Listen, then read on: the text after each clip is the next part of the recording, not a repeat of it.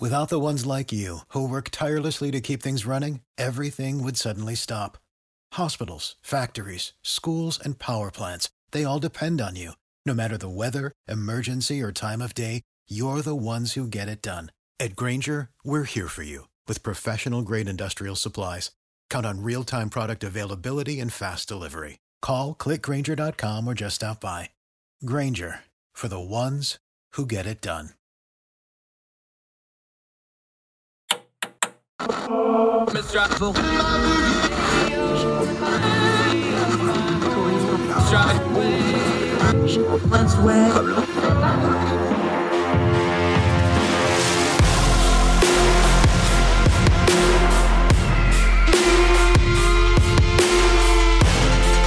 your host, Andrew Donaldson.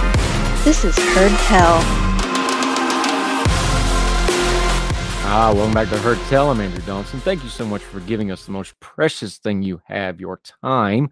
We never want to waste it. That's why we try to turn down the noise in the news cycle, talk about the things that matter, get good information, and try to discern the times we live in. One of the ways we do that, of course, is we got to look backwards a little bit. We got to review. We got to take stock of what has happened in the past so that we can pay attention to what's happening in the present and prepare for what happens in the future. We didn't do that very well during COVID. Remember a lot of the cries of do something, the death knell of accountability when it comes to government intervention into the public's lives. Now we got more and more evidence of it. Let's go to the Washington Post. This particular piece was written by Tony Romm. The headline, "The more you submit, the more we get paid." That's a quote, how fintech fueled COVID aid fraud. This was so predictable, folks, before we even get into the funny. When you're dumping billions of dollars into aid stuff with the battle cry of do something, and you put very little controls on it, fraud's going to happen. Everybody that had a functional frontal cortex when it was happening knew that this was going to happen, but because it's an emergency and everybody's got to do something and politicians got to look like they're do something and the public's yelling do something and the media's screaming do something, they did something, and now we're finding out the big old mess of it. The faster, the better, the piece goes. The workers were told at the height of the coronavirus pandemic as the little-known financial technology company Blue Acorn raced to review small businesses that sought federal loans. Speeding through applications, Blue Acorn employees and contractors allegedly began to overlook possible signs of fraud, according to interviews and communications later amassed by investigators on Capitol Hill. The company weighed whether to prioritize, quote, monster loans that will get everyone paid, end quote, as the firm's co-founder once said. And investigators found that Blue Acorn collected about $1 billion in processing fees, while its operators may have secured fraudulent loans of their own. The allegations of Blue Acorn and several other firms are laid out in a sprawling, roughly 120-page report. We're going to link to it. Again, read the report for yourself. Don't ever take people's words for us. Read the raw data. 120-page report released Thursday by the House Select Committee on the Coronavirus Crisis. Would to God that that committee gets half of the attention that some of these other ones are, but that's neither here nor there. A congressional watchdog tasked to oversee roughly $5 trillion in federal pandemic aid. $5 trillion in pandemic aid. The 18-month probe, spanning more than 83,000 pages of documents and shared in advance with the Washington Post, contends there was rampant abuse among a set of companies known as fintechs, that's F-I-N tech, which jeopardized federal efforts to rescue the economy and siphoned off public funds for possible private gain. Who could have thought that might happen? Oh yeah, we did, because we were talking about it as it happened. Back to the piece. Some of the companies involved had never before managed federal aid. Boy, there's your red flag, the report found. At the height of the pandemic, they failed to hire the right staff to thwart fraud. Try saying that 3 times fast if you're a hillbilly. At the height of the pandemic, they failed to hire the right staff to thwart fraud. They amassed major profits for fees generated from the loans, large and small, genuine and problematic, and they processed and reviewed them all, and they repeatedly escaped scrutiny from the Small Business Administration, putting billions of dollars at risk, the probe found. The trouble began under the Trump administration after the Congress first authorized the Paycheck Protection Program, PPP. Everybody remembers that one, right?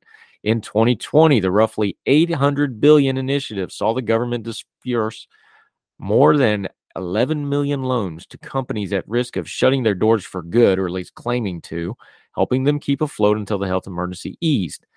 let's pause for a second. The health emergency that was also caused by government overreaction in some cases, government inaction in some cases, and people just genuinely not knowing what to do in other cases. Back to the piece. But the money became a tempting target for malicious actors, you think, who took advantage of lax rules and inadequate oversight to bilk the government for staggering sums. I'm sorry, let's just pause right here. This was also predictable. You can't dump money without any controls on it all over the economy. And of course, people are going to be smarter, faster, and more lean to do fraud than the government is to hand it out and prevent it. This was so predictable, especially during a crisis that in some ways was perpetrated by a health crisis, in other ways perpetrated by a government who overreacted and did things it didn't need to do to try to answer it and look like it was doing something. My Lord. Back to the piece. Fintech companies, including Blue Acorn, Wombly, and Kabbage, that's Cabbage with a K, you may have heard them advertised, were supposed to serve as middlemen. Middlemen's usually where the fraud is, folks, for those of you from Logan. Helping applicants complete paperwork and processing their requests for aid on behalf of the banks and other large financial institutions. In some cases, though, the digital firms instead became vectors for the worst waste, fraud, and abuse, according to congressional investigators led by Representative James Clyburn, the panel's chair. At Blue Acorn, listen to this. For example, loan reviewers tied to the company told the select committee they were pressured to, and this is a quote, push through PPP applications even if they seem suspicious. You don't say. The company was especially interested in processing high-dollar applications, the report stated, evenly created, and its special internet VIPPP label to ensure the biggest borrowers, for which carried the promise of greater fees, could receive expedited treatment. The approach may have cost the government, through House investigators, could not compute a final sum. It also came at the expense of smaller borrowers, arguably in the greatest need, according to the report, as one Blue Acorn co-founder, Stephanie Hawkridge, appeared to remark over the messaging service Slack about these applications, who effing cares? Well, I'll tell you who cares. Not enough people. This is yet another example of what happens when government is unaccountable. You have massive fraud, waste, and abuse. No, the government probably didn't mean for it to go this way, but not preventing it is the same as allowing it to happen. Now, when they were dumping all these trillions of dollars in the economy and billions of loans with almost no controls on them, everybody knew this is going to happen down the road, but of course nobody cared because of the expediency of the moment. What did we start with? You have to look into the past to understand the present and to prepare for the future. I don't think we're doing a good job of learning the lessons of COVID. Oh, we've learned the buzzwords and we've learned how to fit that crisis into our priors so that we can continue to think what we already thought. But we're not learning the lessons of what unaccountable government that is not well managed and not well administered, and how it completely failed us in a crisis. And now we're finding out just how unaccountable it was. Maybe, just maybe, we should pay attention to what this committee's doing and not some of the other committees that are just making a whole lot of noise. Understand that we should be holding our government accountable now, that we should be putting people in office that actually know what they're doing, and that we should have competent government going forward, because there will be another crisis and there will be more cries of do something. And there will be more and more folks screaming for the money helicopters to come out of DC and save us all. And we'll know what will happen if we don't have good people in charge of that, and we don't have good accountability of where that money goes and what it is for. We're doomed to repeat this crisis and these problems again because we refuse to learn the lessons. We'll link to this piece, read it all, and then just understand that you're going to be in the minority of people who does, quote, effing care, because we're not learning this lesson. And our politicians are telling us so. Our media is telling us so in the lack of coverage. And the general population is telling us so because not enough of them are talking about it. We should do better. More Heard Tell right after this.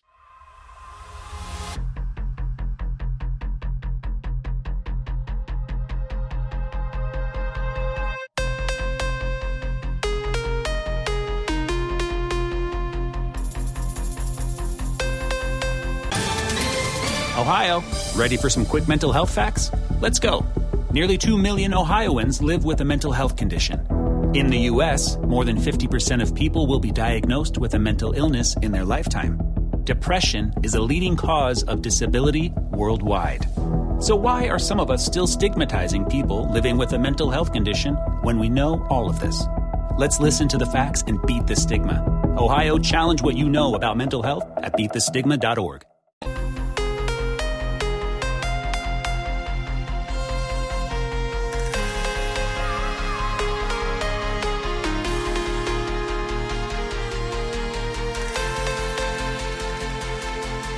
Welcome back to Heard Tell. I'm Andrew Donaldson. I don't want to spend a lot of time on this, but I think it's a instructive point to bring up and understand. You know, very obviously that I'm from West Virginia. I'm proud to be from West Virginia. I love the state of West Virginia, but my beloved home state has problems, both politically, economically, culturally, you name it. We got issues, okay? Stereotypes come from a place. Yeah, we've got some issues. Here's something I want to point out. When I went to vote the first time in 1998, the state of West Virginia was dominated by the Democratic Party. In the year 2000, they only had one statewide seat, that would be the governorship, that was in Republican hands, and only a handful of Republican legislators in both houses of the legislature.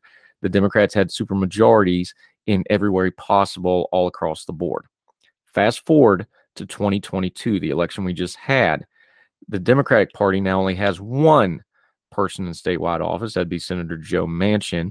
Everything else is Republicans, supermajorities, and there are now only 14 Democratic legislators in both houses of the legislature, total, combined. That's a massive swing for just 25 years, just a little short of, from one party completely dominating to another party completely dominating. But my point here is not that one party swung that fast. Yes, politics can change. It's if you look at the stats for the state of West Virginia, almost nothing has changed. We're still in the high 40s on any list of states when it comes to things like education, economic improvement, freedom of abilities. Any list that matters economically and politically, we're still in just about last place or close to it.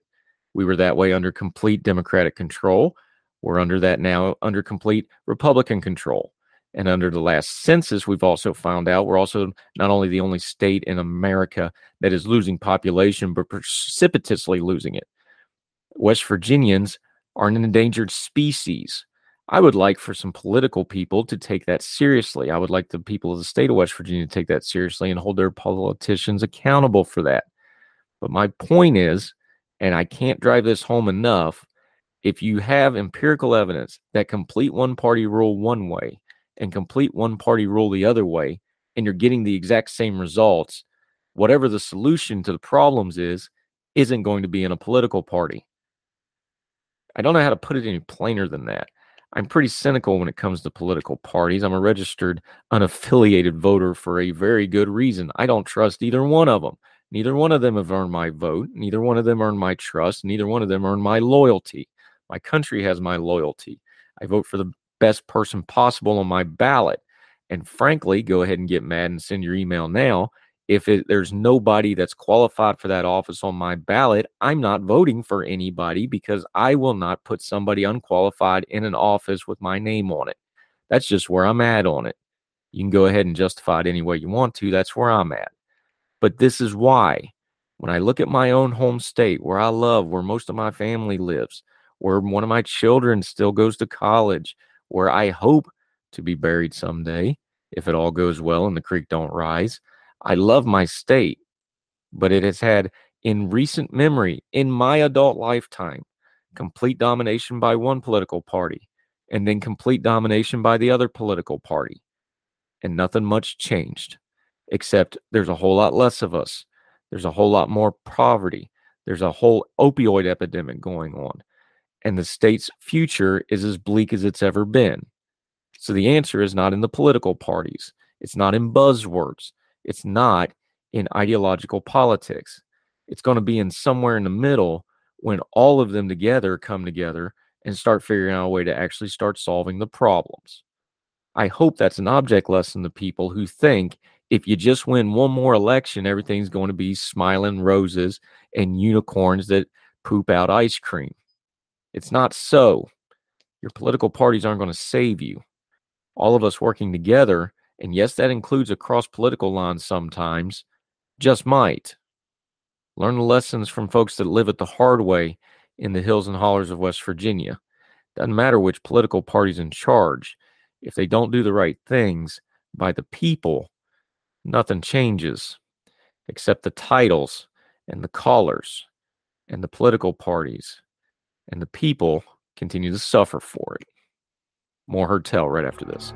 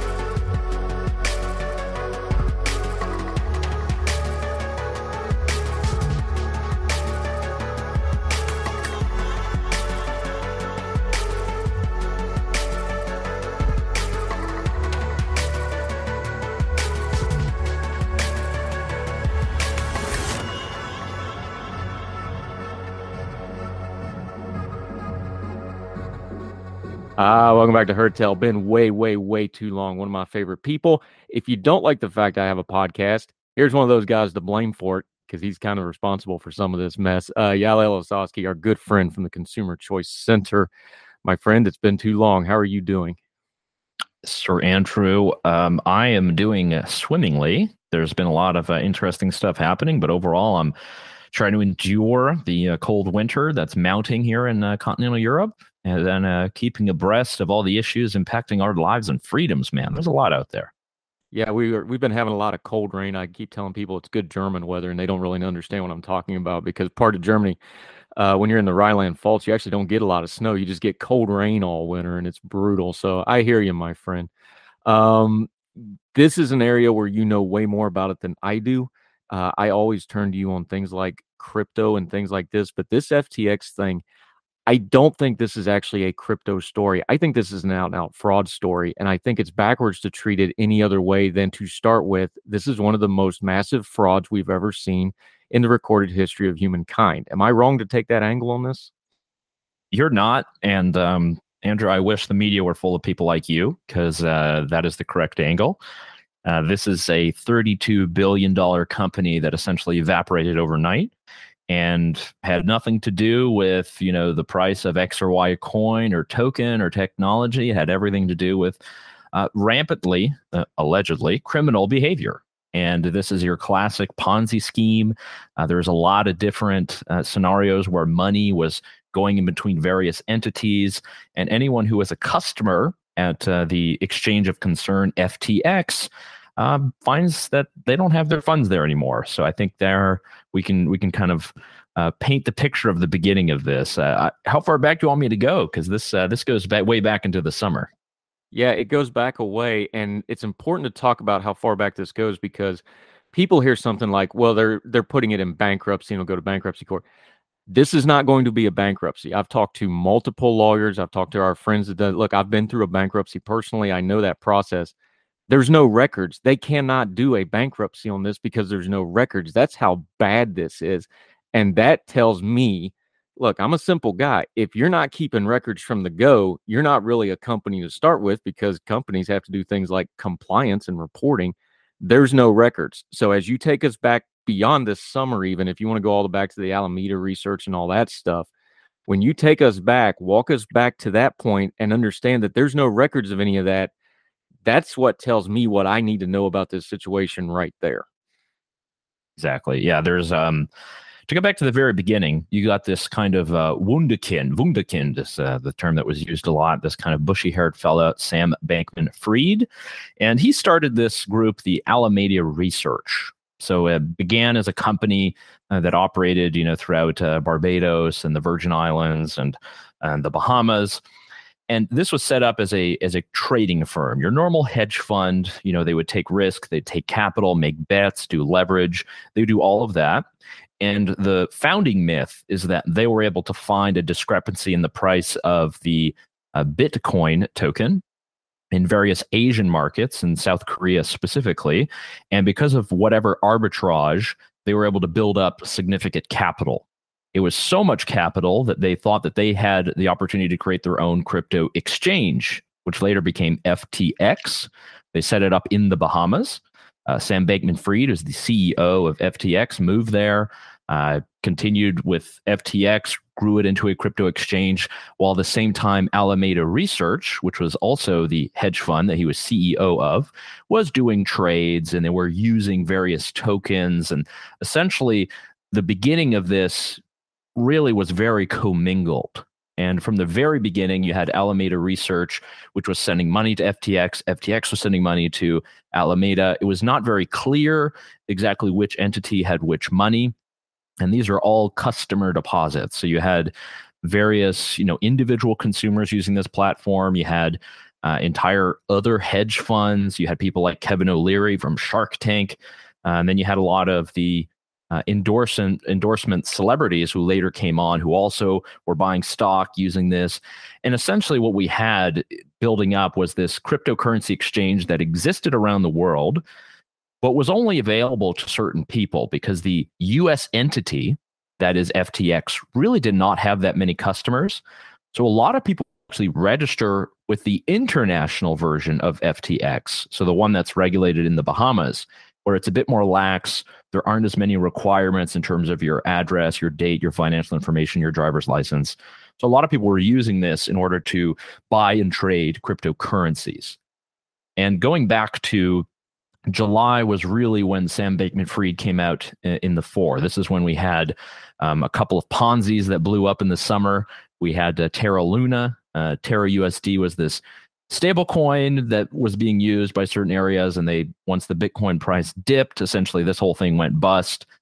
Big old Ponzi. We had 3AC, same thing.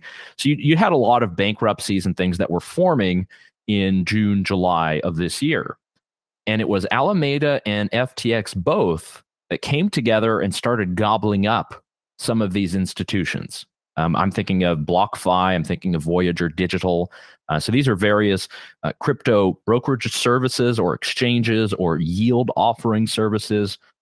All that you need to know is that this company then took on a lot of those debts.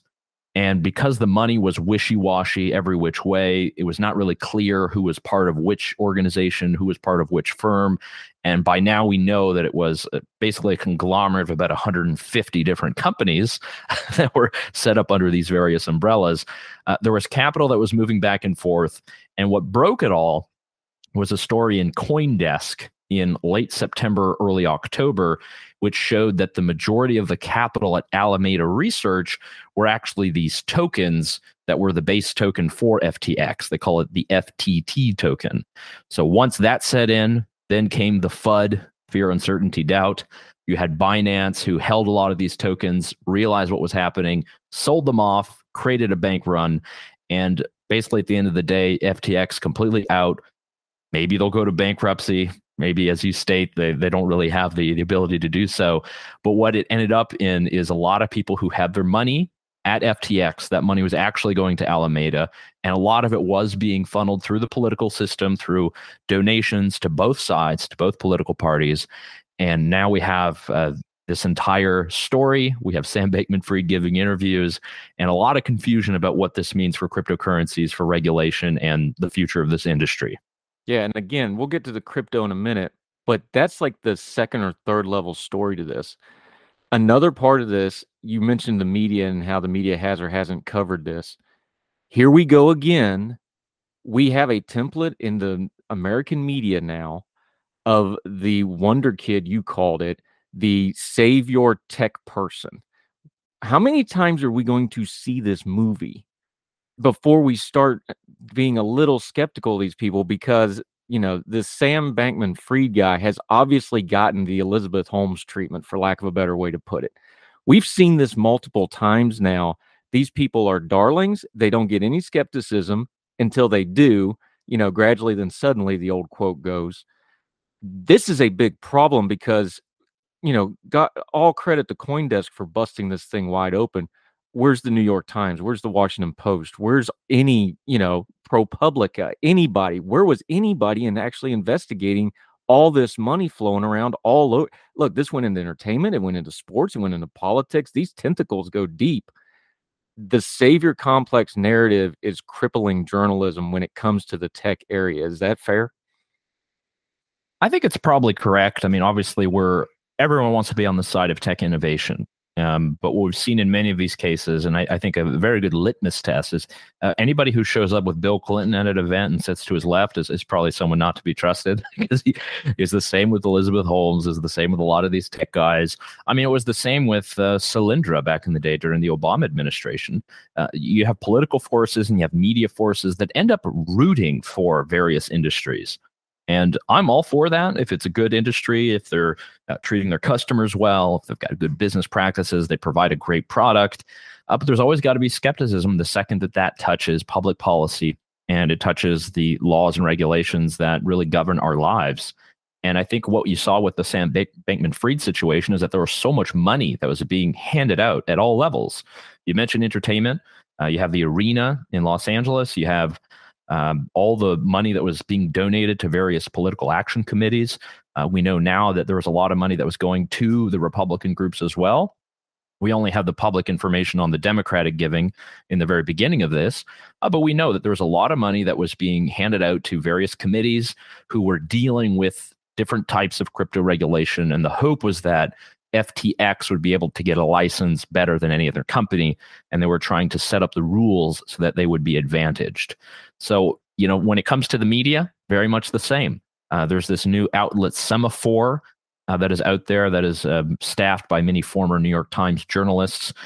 They have to forever write in all of their articles that Sam Bankman-Fried is an investor, and he put a lot of money in that. I believe it's upwards of $100 million. And that is sort of the issue with this story, is that because he's given money in all these different places, because he's become such a huge figure in terms of not just political giving, but advertisements, celebrity endorsements, he became someone that was a bit untouchable, or just had the perfect story for journalists. He had the perfect, here's a vegan entrepreneur who doesn't care about making money, who just wants to make the planet better for everyone, while he's also taking those customer deposits and washing it through his own system. And who knows where all of that is ending up.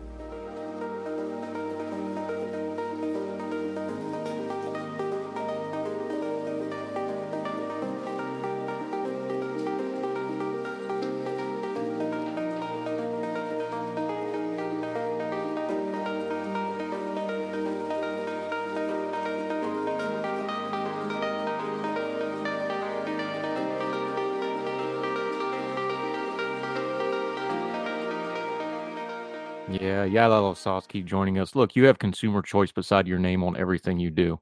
As much as we rail against government and regulation, justifiably so most of the time, this kind of out and out fraud, this really kills consumers, especially when it's something like an emergent technology, which the whole idea that, and look, you've pitched this to me personally, like, look, this is the entry level thing. Everybody can get into it. This is going to be the next wave. We all understand crypto now isn't what crypto 10, 12, 15 years from now is going to be. But when you have out and out fraud like this, and when it's in a new market like crypto, and you have a very old story of a con man who fit perfectly into the media narrative and the public's perception. Look, you get conned because you want to be conned. That's the way it goes. And people wanted to be conned here. Take the consumer choice angle of this. This really hurts consumers and hurts consumers' confidence, especially on something that's an emerging market, right?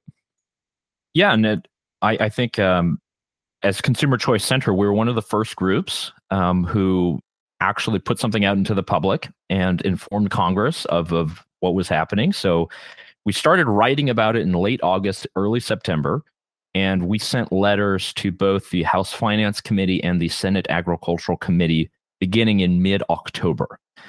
By then, we had not yet seen the CoinDesk article. I believe it came out just after that. But already, all of the different summer shenanigans of SBF, of FTX, and Alameda Research, they were kind of on display. And our fear at the time was that, look, this guy has an in for the regulation, and things are going to be written in a way that will benefit him and the company, and are likely going to not only be bad for all future companies and competitors, but for all crypto consumers of the future, because something's going to happen, something's going to bust, it's going to cause prices to go down, they're going to lose confidence in the system. I mean, cryptocurrency as an industry itself used to be over $3 trillion. Now it's down to about 1 trillion. And, thanks to this, it might descend even further. And I think, again, it has to do with that elementary fraud and criminal aspect. And again, all of these things are illegal in the normal market for any other company. Insider trading, fraud, wire fraud, all this stuff. There are already things on the books. Hopefully they'll pursue it. But our good friend Bankman-Fried here, he's been wined and dined and doing plenty of interviews, and I don't know if we're necessarily doing the right thing right now and just kind of letting this guy go off. So hopefully the justice system will work this time. Yeah, Yael Lasowski joining us. I think this is going to the justice system pretty quickly because, again, bankruptcy cannot touch this because there's not enough records to do it. I that's kind of where this feels like it's going, and we'll see what happens there. You already mentioned it. You sent letters to Congress because y'all are smart and you know what's coming next. The overreaction and the do something cries. Congress doesn't have a great track record of do something, especially when it's a high technology, new technology sphere, because frankly, they don't know what they're talking about most of the time. We've watched those hearings. It's frankly embarrassing. I assume people like you who are big proponents of Bitcoin, the idea, not the fraud that we saw here with the FTX exchange, but the monetary system itself, you got to be a little worried right now because, boy, this is about as wide a door to kind of crack down and regulate as you're going to get in a long time. What do you see coming down the pike, and what do you think folks that are advocates for Bitcoin and things like this going forward should be looking to do right now to be proactive and get in front of it? Well, I'll give a counterintuitive answer that I myself, as a Bitcoin user who hold my own keys and have my own wallet, I feel great. Because my funds were not tied up in this exchange. My funds were not tied up in any of the exchanges that, went bust in the summer. And I think that's the kind of principal idea of cryptocurrencies. It's an alternative to the traditional banking system, and you are supposed to own your digital assets. And I think, unfortunately, for a lot of people who put their money on these different brokerages, exchanges, and the like, their stuff is tied forever. And who knows if they'll get it. And there's plenty of other bankruptcies. I'm getting all the emails all the time of these companies, BlockFi, Celsius Network, all the rest. So personally, I feel fine. As someone who pays attention to the political system and will be impacted on this at some level, yeah, I'm worried about it. And, there's a little bit of an infighting that's happening in D.C. There's a little bit of talk between the CFTC, Commodities Futures Trading Commission, and the SEC, Securities and Exchange Commission, about who should get to regulate what should the rules be. There are various propositions going on in the House and the Senate. Some of the loudest people are people like Senator Elizabeth Warren, who has never liked crypto from day one. I have an article that should come out this week, Andrew, about responding to her directly, because she's had a lot of pieces on this. If you're a progressive, if you care about the people who are downtrodden, you should actually be for cryptographic currencies, for things like Bitcoins. I think she errs in many ways. I think the biggest impact will be with, are we going to allow innovation to occur? Will we allow Americans to be able to take their funds and take them to an exchange or brokerage and get into cryptocurrencies in the first place? That's more what I worry about, are the on-ramps. If we regulate the on-ramps in a way that nobody can do it unless you give, the blood of your second child and every picture you've ever held and your social security number, it's going to be difficult. It's not going to grow. I see this as an alternative. So that's really what we need to protect. Yeah, it's funny you mentioned that. Yael Lasowski joining us. We just talked to our friend Danielle Zantilleri about this. In traditional things like real estate investment, where the SEC has regulations of you have to have so much financial income or you are not, quote unquote, considered financially literate enough to invest, and that's it. It becomes a gatekeeping mechanism, which isn't fair. Let's zoom out for just a second while I got you, because you are based in Europe. You just spent some time in Brussels. This is one of those things where the EU and DC are probably going to regulate a little differently. We're also hearing things now about the EU and Twitter. You're over there. this technology stuff is global now. Talk about that balance between what the EU does in Europe and what DC is doing, and how that back and forth is really kind of pushing where technology is going, because these big companies, the Googles, the Facebooks, Meta, whatever we're calling it now, Twitter now is under their crosshairs. And now all this crypto stuff's going to be next. They've got to navigate both of those, and that's going to shape the future of a lot of this, isn't it? Yeah, and I would say if I was to sum up the European approach, it's regulate first, innovate later. So this is not, if you're trying to do anything innovative, the EU is hardly the first place you want to start. It's not your founding location. We'll just say that. But the different approaches, you have the European Union, both the Commission and the Parliament have put together like a markets and crypto assets piece of legislation. I've actually been trying to chase down the author of this. His name is Stefan Berger. He's a German fellow. He's a member of the European Parliament. So he's the architect of this. And he's made a lot of big claims that, the European legislation would not have allowed an FTX, which I find very laughable and bogus. And unfortunately, we have like a growing sort of, I don't want to say Luddite contingent amongst lawmakers, but I will say a lot of them who are way more skeptical of technology. And there are bad actors. There are bad actors in absolutely everything.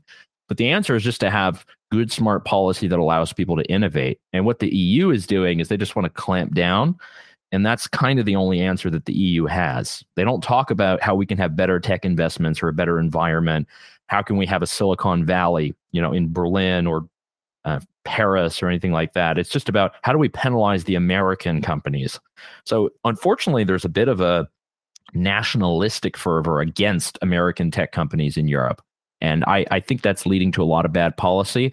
And we see that a little bit coming out of Washington, D.C. as well. There's we're in a grand ideological battle with China, and we're cutting down our tech leaders. We're cutting down on many of the companies who are providing innovation, and it's giving a leg up to a lot of Chinese innovators. Did anyone see TikTok coming? No, because we're too busy on trying to clamp down on Instagram Reels and the rest. Again, we have it within our power to root out the bad actors. We have the laws are already on the books. Someone's committing crimes like it was happening at FTX. But I do think at some point we have to look at our political system and say, look, do we want to promote technology and innovation, or do we want them to make all the decisions for us? Yeah, Yael Lasowski, you talked about the Luddite contingent. The Republican Party has taken the House. They're already saying, especially their very populist right wing, is demanding the heads of the tech companies. Do you see that to be a problem going forward here for the next 2 years, especially investigatory wise? Yeah, I think obviously that's going to be a big waste of time because where essentially you want the right wing wants to regulate less of the content. But that the problem is that the progressive lawmakers in the Democratic Party, they want to regulate more. So I'm feeling good about the prospects for technological innovation, because I don't think there's going to be an agreement between left and right. It would have to be so narrow that it would not change much. And, it's already been pretty bad. There's no political advertising allowed on Facebook. There hasn't been any political advertising allowed on Twitter for a long time.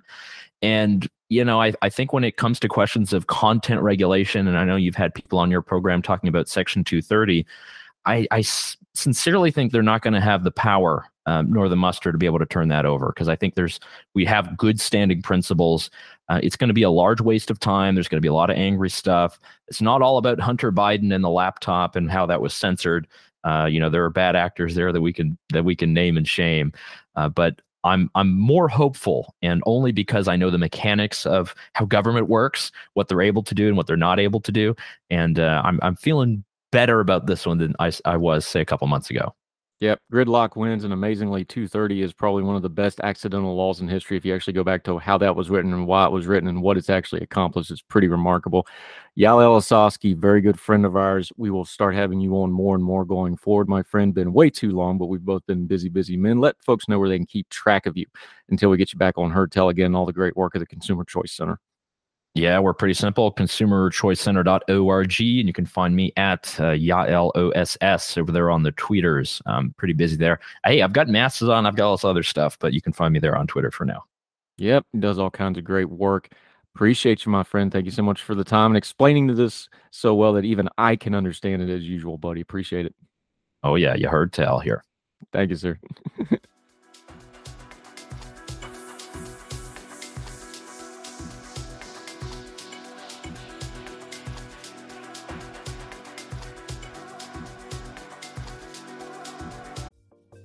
Folks, if you've listened to the Heard Tell program, you've heard our friend Gabriella Hoffman, but you need to make sure you're checking out her podcast, District of Conservation. It's a podcast exploring the nuances of true conservation efforts from DC and beyond. From topic discussions to exclusive interviews with conservation and energy newsmakers, Gabriella keeps listeners appraised of the latest news stories while elevating important voices.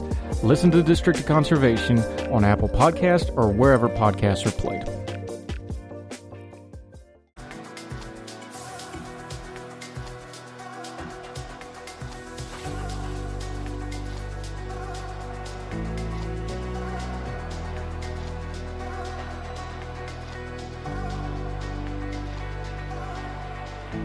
Welcome back to Heard Tell. You remember the Mar-a-Lago documents story? Yeah, that kind of has fallen a little bit by the wayside. The documents that former President Trump was keeping, the DOJ instituted a search warrant. They went in and got it, and much caterwauling ensued, much of it politically driven, not legally driven. And in the course of that, of course, President Trump went to court, got an injunction, and a district court it started interfering. They did things like the special master and a review process. Well, we got an update on that. The 11th Circuit has denied that ruling and vacated it. I'm reading from our friend Gabriel Maller here. The 11th Court holds that the district court had no jurisdiction to intervene in the DOJ's investigation into the documents at Mar-a-Lago. I'm going to read from that ruling. We'll link to the ruling. These rulings, man, read these things for yourself. They're pretty plain language, especially rulings like this. They're pretty short. From the ruling, the law is clear. We cannot write a rule that allows any subject of a search warrant to block government investigations after the execution of the warrant, nor can we write a rule that allows only former presidents to do so. Either approach would be a radical reordering of our case law limiting the federal court's involvement in criminal investigations, and both would violate bedrock separation of powers limitations. Accordingly, we agree with the government that the district court improperly exercised equitable jurisdiction and that dismissal of the entire proceeding is required. The district court improperly exercised equitable jurisdiction in this case, and for that reason, we vacate the September 5 order on appeal and remand with instructions for the district court to dismiss the underlying civic action. So what does this mean? Special master, the review process, all of that is gone. It's all stopped. In the meantime of all this, down under the per curiam order of it says, absent a stay or withholding of the mandate of the appeal to which this is ordered, the clerk is directed to issue the mandate after 7 days of the date of this opinion. This wasn't a close case. I'm quoting Gabriel here again. Great follow, by the way. Make sure you follow him, Gabriel Maller, M-A-L-O-R. This wasn't a close case, according to the 11th Circuit. Plaintiff's jurisdictional arguments failed on all four factors to be considered for equitable intervention. What does that mean? No. Yes, you can execute a search warrant on the former president. Yes, it was a legal search warrant. No, it wasn't a witch hunt. Yes, they had the right to do so. No, it wasn't a raid into his private estate for no good reason. Listen, there's been some things happen since then, too. We know that Donald Trump plays fast and loose with the rules. If you don't, you're just being a mark. We're not interested in that. Let's just be fact. We have 50 years of book on the man. We know he plays fast and loose. We know he breaks the rules. We know he lies. We know he exaggerates. Look at what's happened at Mar-a-Lago since then. We didn't touch on it here too much because I don't like to give a whole lot of press to this kind of human garbage. But when he had Kanye West and known white supremacist Nick Fuentes at Mar-a-Lago here recently, that they could just walk in and sit down with the man, it shows how lax he is about this stuff. It's not that he doesn't know who these folks are. It's that he does know and he does not care. No, I don't believe him one bit that it's up to him. He's a former president. He should know who's coming and going in his presence. He should have staff that filters who gets to him. And if you don't, that means you don't care enough to do so. That's unacceptable. So yeah, if you're going to let white supremacists sit down and have dinner with you, of course you're not going to handle sensitive documents correctly that, by the way, you weren't supposed to have in the first place. You can put on your political hat and you can put on your team collars and yell and holler about how unfair it all is, but the law should apply to everybody. No, you can't take classified documents wherever you want to. No, you can't just say they're unclassified because you want them to be. Yes, the DOJ had a right to do a search warrant here because he would not play ball with them, and here we are. If you had a different take a few months ago and want to reconsider it, just put your hand up and say, okay, I've got new information and I'm reconsidering it. Because the court here is very clear. Because the law was clear all along, President Trump was violating it. The DOJ used their powers to intervene in it. You can think whatever you want. That's what happened. He was wrong. Sorry if that upsets you. More Heard Tell right after this.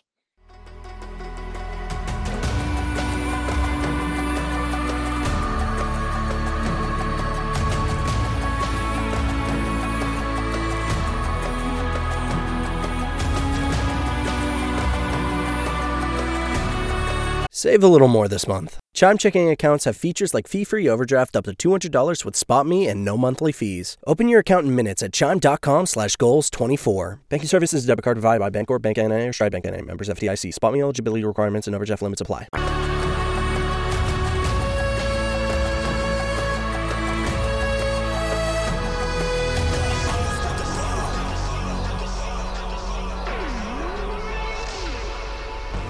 Welcome back to Heard Tell. Let's finish on a good note. Murray Halberg died. No, that's not the good note. The good note is the life he lived. He died at 89. Obviously, a well and truly long life full of many things. Among other things, he was a gold medal winner at the 1960 Rome Olympics in the 5,000 meters. That'd be worthy enough. But have you ever heard this man's full story? Let's go to the AP News.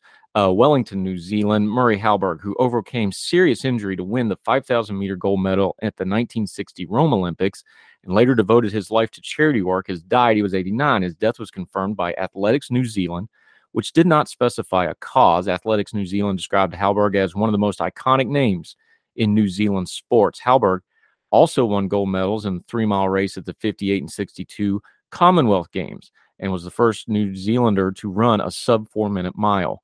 He achieved all these successes, though his left arm had been withered after an injury playing rugby as a teenager. He later became best known in New Zealand for his work with the Halberg Trust, which helped disabled children play sports.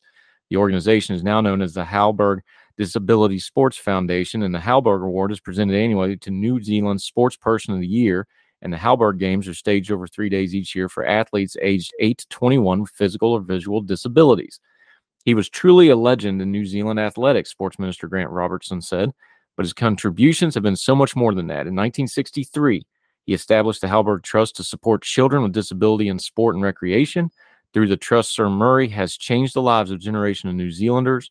The sheer joy that we witness each year at the Halberg Games is vindication of his vision. That's a life well lived, folks, overcoming himself and then helping others to do the same. Well done, sir. Enjoy your rest. It's well deserved. Remember this, man. Go look him up. There's also some YouTube stuff of some of his stuff you might want to check out. That'll do it for Heard Tell. However you're watching or listening, we sure appreciate it, whether it's on iTunes, Spotify, iHeartRadio, any of the podcasting platforms.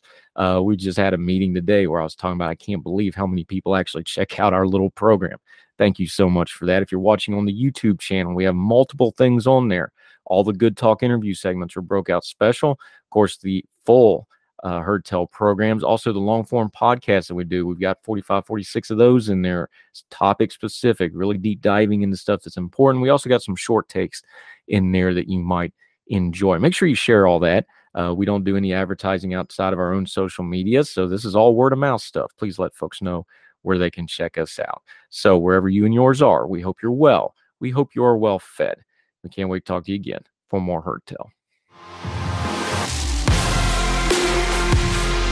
All the music on Heard Tell is provided under a Creative Content license from monstercat.com.